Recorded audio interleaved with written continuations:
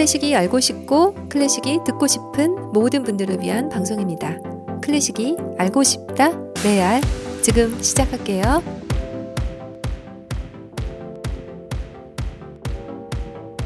안녕하세요. 저는 피아니스트 클래식 연구가 아닌모 아님이에요. 반갑습니다. 저는 송라이터 데이브니어 데님이에요. 클래식이 알고 싶다 들어오신 모든 분들을 진심으로 환영합니다. 초보부터 매니아까지 사랑하는 방송, 오늘 래알피플로 만납니다. 지난주에 저희가 제시 노먼 첫 번째 이야기 들려드렸는데요. 오늘 또 두 번째 이야기 이어가요. 네, 저는 초보라는 말 안 쓰면 좋겠어요. 네. 내가 이제 운전을 좀 배우는데, 야, 초보 운전 이렇게 써 있으면, 아니 뭐 누구는 초보인 적 없었나? 네, 꼭 잘, 뭐 약간 너무 실력으로, 네네. 너무 그런 뭐 평가하는 느낌? 아. 초급, 중급, 고급으로 뭐 실력으로 나눠서 평가하는 것보다는, 또는 뭐 클래식 입문, 네, 이렇게 꼭 시작한 기간을 굳이 따지거나 그런 것보다는 그냥 다 같은 입장이면 좋겠어요. 네, 잘못했습니다. 네, 그냥 클래식과 가까이 친구하고 싶은 그 마음에 초보가 어딨고 중급이 어딨어요. 그러네요. 네, 다 같은 파티장에 있는데 인사를 더 많이 했냐 안 했냐, 내지는 술 좀 잘 먹는다, 술 좀 잘 못 먹는다 해서 너무 나누지 말아요, 우리. 그러네요. 네. 술 먹는 즐거운 마음이 중요한 거죠. 그러게요. 처음 들으신 분들, 네, 우대해드립니다. 네, 오늘 또 지난 시간에 이어서 제시 노먼 이야기 듣고 싶네요.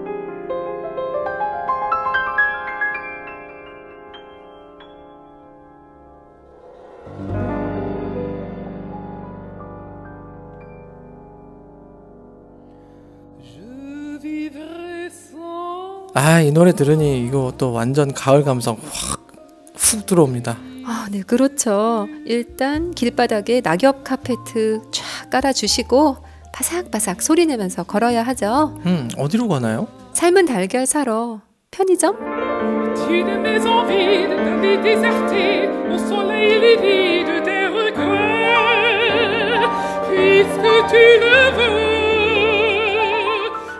지금 듣고 계신 곡은 미셸 르그랑의 당신 없이 살겠어요 인데요. 네, 이 곡은 2000년에 발매한 재즈 크로스오버 앨범 I was born in love with you에 수록돼 있어요.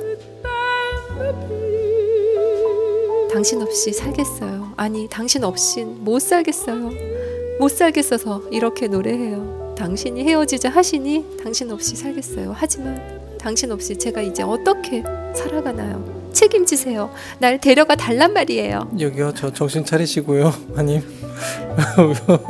네, 이런 노래 들으면 정신이 나가죠. 네, 가사가 이런 건 아니었어요. 네, 집 나간대 정신. 네, 이럴 때 바른 생각을 제시해 주세요. 제시 바랍니다.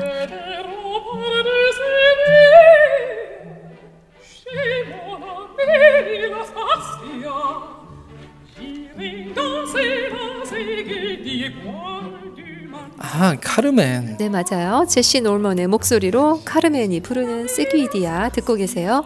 상당히 올바른 제시였죠. 네, 제시 좋았어요. 제시가 부르는 카르멘은 정답이죠. 이왕 말 나온 김에 그녀의 목소리에 대해서 이야기 나눠볼게요. 지난 시간에 말씀드린 것처럼요. 지금까지 그녀의 노래를 꽤 들었으니까요. 지난 시간에 부족했었나요? 노래 들었지만 더 듣고 싶어요. 네, 좀 기억이 나시면 좋겠는데요. 네. 그녀의 목소리를 어떤 카테고리 속에 딱딱 넣어서 분류를 좀 한다는 게 좀 말이 안 돼요. 그녀는 아주 드라마틱한 소프라노이면서 또 한편으로는 메조 소프라노를 지나 콘트라 알토이기도 하죠. 브람스의 알토, 비올라, 피아노를 위한 두 개의 노래 OP 91에서는 확실히 메조 소프라노의 느낌이에요.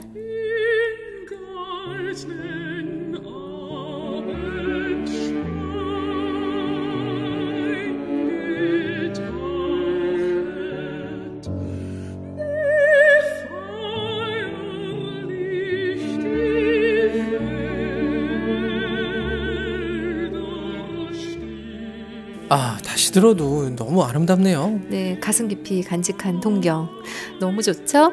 비올라와 이 메조의 앙상블이 참 아름다운데요. 그녀가 부르는 브람스의 알토 랩소디 그리고 또 독일 레퀴엠도 나중에 꼭 들고 와서 소개해 드릴게요.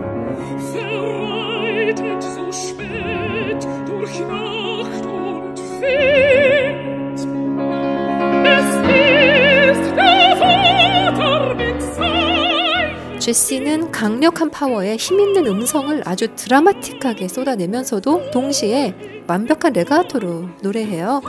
그리고 또 슈베르트의 마왕을 부를 때 마왕의 악랄하고 간사한 말투와 겁에 질린 아들의 음성, 또 걱정하는 아버지의 목소리가 잘 전달돼요.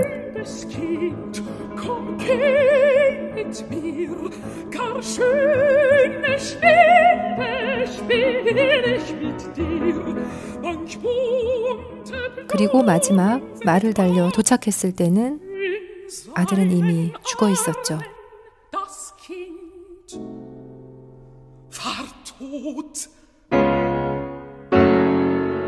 소름 끼치죠? 와, 정말 너무 멋지게 부르는데요? 네, 참 여자가 이렇게 부르기가 어려운데 말이죠. 네. 네, 제시는 분명 소프라노인데요. 소프라노가 이렇게 노래하다니 참 소프라노 맞아? 하는 의문이 들죠. 그녀는 소프라노지만 가운데 음역, 즉 메조소프라노의 음역대를 아주 풍성하고 리치한 톤으로 부르다 보니 마치 메조소프라노나 알토처럼도 들려요. 아이의 제시는 메조소프라노의 레퍼토어를 거의 소화를 했는데요. 그녀의 목소리는 드라마틱 또는 스핀토 소프라노로 분류가 되고요. 특히 그녀의 목소리를 팔콘으로 분류해요. 팔콘이요? 네, 팔콘은 프랑스의 유명한 가수 코넬리 팔콘의 이름을 딴 건데요. 네, 팔콘 하면은 음색은 메조소프라노이면서 소프라노의 음역에서 노래하는 소프라노인 거죠. 네, 그렇지만 제시가 23살이었을 때 독일에서의 한 인터뷰를 보면요. 제시 자신은 자신의 목소리를 이렇게 비유했어요. 비둘기 구멍은 비둘기에게만 편하죠. 그게 무슨 말이에요? 각자에게 적절히 맞는 각자만이 낼 수 있는 목소리가 다 따로 있다는 얘기 아닐까요?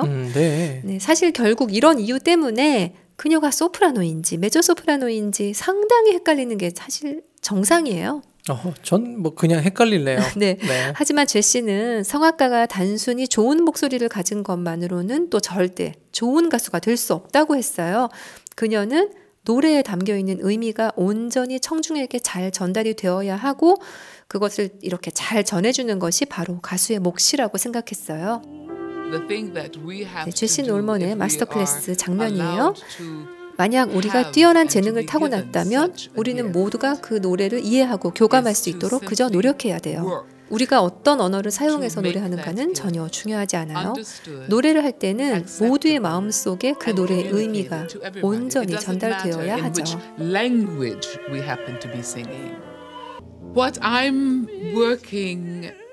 네, 제가 수잔과 함께 이루어 가려는 것은 바로 이거예요. 수잔의 내면에 자리한 그녀의 놀라운 목소리를 세상에 더욱 자유롭게 놓아주도록 돕고 그렇게 해도 된다고 그녀를 확신시키는 거죠. 한 명의 예술가를 가르치고 키워내기 위해서 뿌리부터 깊이 교육하는 그녀의 모습에서 우리는 또한 제시가 어떤 마음으로 노래하고 있는지를 알 수가 있는데요. 단순히 목소리와 기교를 뽐내는 게 아니라 노래에 담겨있는 수많은 의미와 감정을 잘 전달하기 위해서 끊임없이 고민하고 무대에 오르기에 그녀의 노래에서 나오는 감동과 그 품격이 정말 대단한 거죠. 그녀의 이런 자세에서 나오는 노래를 들은 청중이 받는 감동이 어떤 것일지 가히 짐작이 되시나요?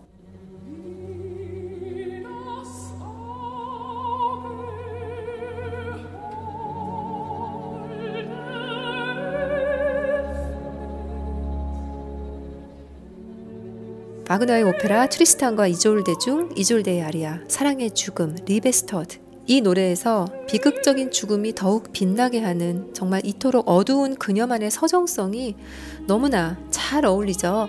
게다가 이 낮은 음역에서 이렇게 노래할 수 있는 사람도 제시뿐이죠. 1968년부터 유럽에서 활동하던 제시는 계속 유럽에만 있었을까요? 그녀의 원래 고향은 미국이죠. 네. 그런데 왜 미국에서는 활동을 안 했을까요? 해야죠. 그런데 유럽에 진출한 지 무려 14년이나 지나고 난 후에 미국 무대에 진출해요.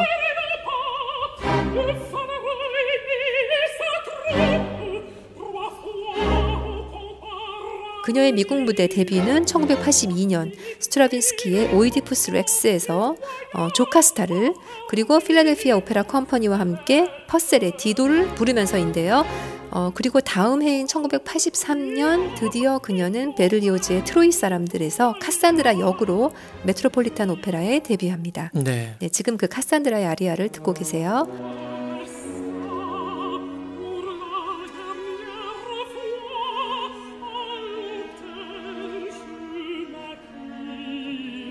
뉴욕에서의 첫 무대였던 그날, 놀먼은 온 언론과 전문가들의 호평을 받으면서 지난 반세기 동안 인류가 만난 가장 위대한 소프라노다라는 호평을 얻게 돼요. 네. 네, 그날부터 미국과 온 세계 오페라 팬들의 마음을 사로잡은 제시는 이후 무려 80회 이상 메트로폴리탄 무대에 오릅니다. 80회요? 네, 정말 엄청난 기록이죠. 네. 제시는 오페라의 검은 여왕, 여자 파바로티 외에도 소리의 대저택이라는 별명도 있어요. 소리의 대저택. 네, 아주 풍채가 또 크다 보니 참 적절한 비유죠. 네, 별명만 들어봐도 그녀의 목소리가 얼마나 깊은 감동으로 다가왔었는지 느껴지는데요. 네, 이렇게 공식적으로 큰 인정을 받은 제시는 이후 여러 세계적인 오페라 하우스에서 카르멘, 아이다 등의 작품에서 주연을 하고요. 또 한 번 서기도 어렵다는 카네기 홀에서 무려 40회나 공연을 합니다. 그야말로 그녀는 모든 기록을 다 갈아치웠죠. 사랑의 길, 뿔랑. 오늘 래알피플은 가을 느낌이 끝내주는데요. 네, 바로 제시의 중저음 덕분이죠. 그리고 바로 이 노래 뿔랑의 사랑의 길. 제시는 뿔랑의 가곡, 그러니까 프랑스 멜로디를 참 사랑한 것 같아요. 네. 이 외에도 많은 뿔랑의 멜로디를 불렀더라고요. 이렇게 제시는 클래식에서 오페라만 부른 게 아니라 독일 가곡, 프랑스 멜로디 등 다양한 노래들을 불렀는데요. 또 재즈에서도 활발한 활동을 하죠. 그녀가 부르는 재즈 노래 잠시 감상해 볼까요?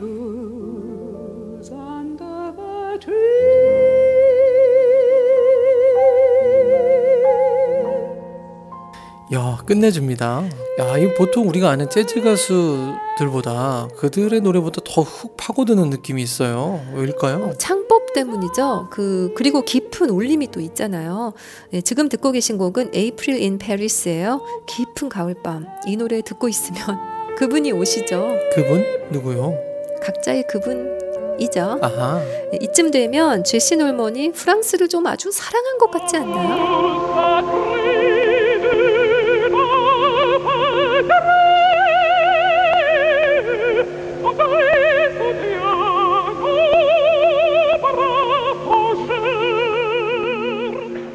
네, 제시 놀먼은 1989년 7월 14일 프랑스 파리 콩코드 광장에서 열린 프랑스 혁명 200주년 기념 행사에서 프랑스 국가인 라 마르세이즈를 노래했어요.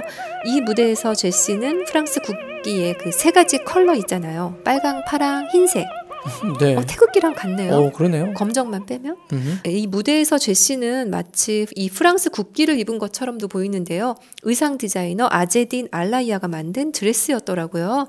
너무너무 잘 어울려요. 네. 네, 저는 사실 어렸을 때 제시 놀먼이 프랑스 사람인 줄 알았어요. 제시가 이렇게 프랑스 국가를 부르고 프랑스 노래도 많이 부르다 보니 정말 저는 미국 사람인지는 전혀 꿈에도 몰랐어요. 진짜 그럴 수 있었겠네요. Si je dois l'oublier un jour, la vie est façante toute chose. Je veux dans mon 네, 뿔랑의 사랑의 길을 이번에는 몽트레 재즈 페스티벌에서 재즈 밴드와 제시 놀먼이 함께 부르고 있어요. 정말 재즈를 사랑한 것 같죠? 그런 것 같아요. drips down in blood. Oh, when the sun drips down in blood. 지금 듣고 계신 곡은 2012년 베를린에서 열린 제시 놀먼의 콘서트에서 제시가 부른 성자대 행진할 때 When the Saints Go Marching In인데요. 그녀 안에 가득 흐르는 흑인의 그 그루비한 소울 느껴지죠? 네. 보통 소프라노들이 가요를 이렇게 부르는 것도 우리가 꽤 듣긴 하잖아요. 그렇죠. 네, 그런데 또 제시 놀먼의 이런 재즈 보컬의 느낌은 또 완전히 다르죠.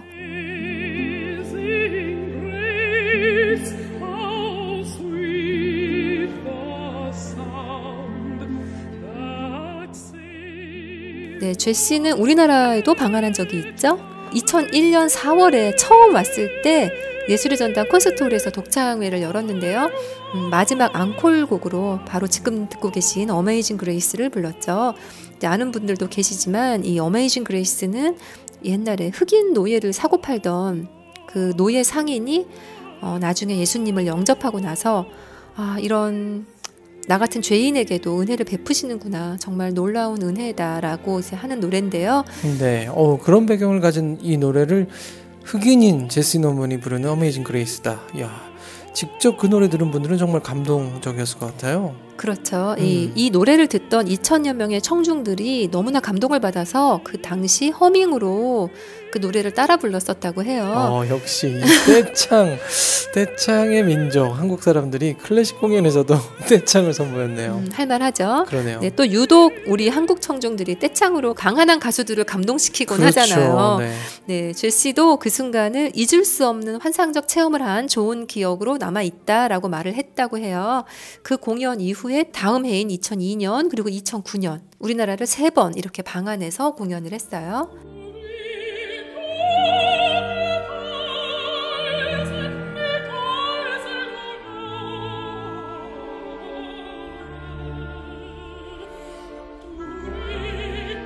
네, 마스카니아 오페라 까발레리아 루스티카나를 바리톤 드미트리 후보로스톱스키와 함께 제시 놀먼이 공연을 했었는데요. 제시 놀먼이 산투차, 네, 그리고 우리 디마가 알피오 역으로 출연을 했었죠. 네, 그 오페라 장면 듣고 계세요. 2003년 제시는 레이첼 롱스트릿 재단과 함께 그녀의 고향인 조지아주의 어거스타에 가정 형편이 아주 어려운 학생들에게 무상으로 공부할 수 있도록 제시 놀먼 예술학교를 설립했어요. 이 학교는 방과 후에 공부를 할 수 있도록 한 애프터스쿨이었는데요. 제시는 이 학교의 여러 프로그램에 아주 열정적으로 관여했다고 해요. 어린 시절에 본인이 힘겹게 음악 공부를 시작해서 결국 정상의 자리까지 우뚝 올라서다 보니 자신과 같은 처지의 아이들이 어떤 가능성을 열어보지도 못한 채 살아가는 그런 경우가 생기지 않도록 온 힘을 다해서 도왔다고 해요.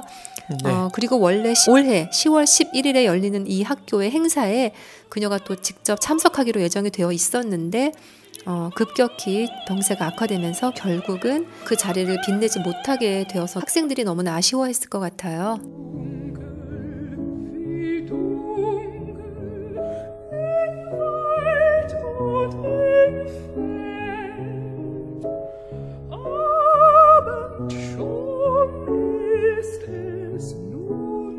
네, 브람스의 영원한 사랑 듣고 계세요. 1997년 놀먼은 52세의 나이로 최연소 케네디 센터 명예상을 받았고요. 1999년 그녀는 조지아의 음악 명예의 전당에 입성합니다. 그리고 2006년 미국의 가장 유서 깊고 권위 있는 그래미 어워드에서 이 클래식 부분에서 클래식 음악가로는 4번째로 평생 공로상을 받아요. 네. 사실 그래미상을 또 여러 번 받았더라고요. 이 그래미 어워드의 후보에만도 무려 15번이나 올랐고요. 그중 4번을 수상했네요. 2010년에는 바락 오바마 전 미국 대통령으로부터 국가예술훈장까지 받았어요. 그리고 프랑스 정부는 제시 놀먼에게 레지옹 도네르 훈장을 수여했는데요. 제시 놀먼의 이름을 딴 난초도 있더라고요. 그래요? 자신의 이름을 딴 꽃이 있다니. 그런 거 하나씩 있으면 좋을 것 같아요. 아님 뭐? 제 이름을 딴 모자인가요? 데님 이름을 딴 청바지. 진부하지만 팔릴까? 아니 청바지 이름 데이브 니어 괜찮은데요. 꽃 이름 아닌 뭐 잘 자랄 것 같네요. 대가 아주 길쭉한 게 그럴 것 같네요. 정말 너무 크면 곤란합니다. 네네. 네, 그리고 정말 놀라운 사실이 있어요. 제시는 무려 30개가 넘는 대학으로부터 명예 박사학위를 받았어요. 30개요? 네. 야, 이거 뭐 브람스가 부러워하겠어요. 네, 그러니까 대학과 뭐 칼리지 그리고 이제 콘서바토리 다 합쳐서 30개인데요. 하버드, 캠브리지, 옥스포드, 줄리어드, 예일, 맨하튼 음대, 시카고의 노스웨스턴, 로체스터 등등등. 야. 네, 제시가 얼마나 위대한 성악가인지 박사 학위가 30개라니 더 말할 필요가 없어지지 않나요? 그러네요, 정말.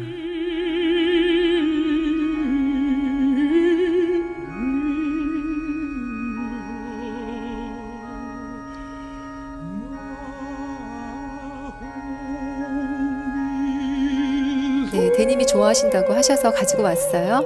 제시 놀먼이 에블린 심슨의 오르간 반주에 맞춰서 부르는 딥 리버 듣고 계세요. 네. 그녀가 결혼을 했었는지에 대한 의문이 좀 여기저기서 돌았는데요. 결국 신문에 난 그녀의 부고에는 그녀의 남은 가족이 제임스와 엘레인, 그녀의 형제 자매들 뿐이라고 써 있어요. 네. 근데 그렇다고 해도 사실 모르는 거죠. 네. 네. 아니 뭐 남편이 먼저 돌아가셨을 수도 있고. 네, 뭐 기록이 좀 없어요. 네. 네, 그리고 그녀가 세상을 떠난 후 뉴욕 시장을 지낸 마이크 블룸버그는 자신의 트위터에 이렇게 썼어요. 제시 노먼은 자선 사업을 통해 뉴욕에 많은 것을 돌려준 미국의 보물이었다. 나는 2009년에 그녀에게 뉴욕시의 최고 문화 명예인 핸델 메달리온을 수여했는데 굉장히 큰 영광이었다. 그녀의 목소리와 그녀의 빛나는 업적은 앞으로 영원히 기억될 것이다. 야, 트위터에 이렇게 쓰는 게 다 남는군요. 소셜 네트워크니까. 네, 일일이 다 열거할 수는 없지만 그녀는 정말 사회 공헌 활동에 앞장선 음악가였어요.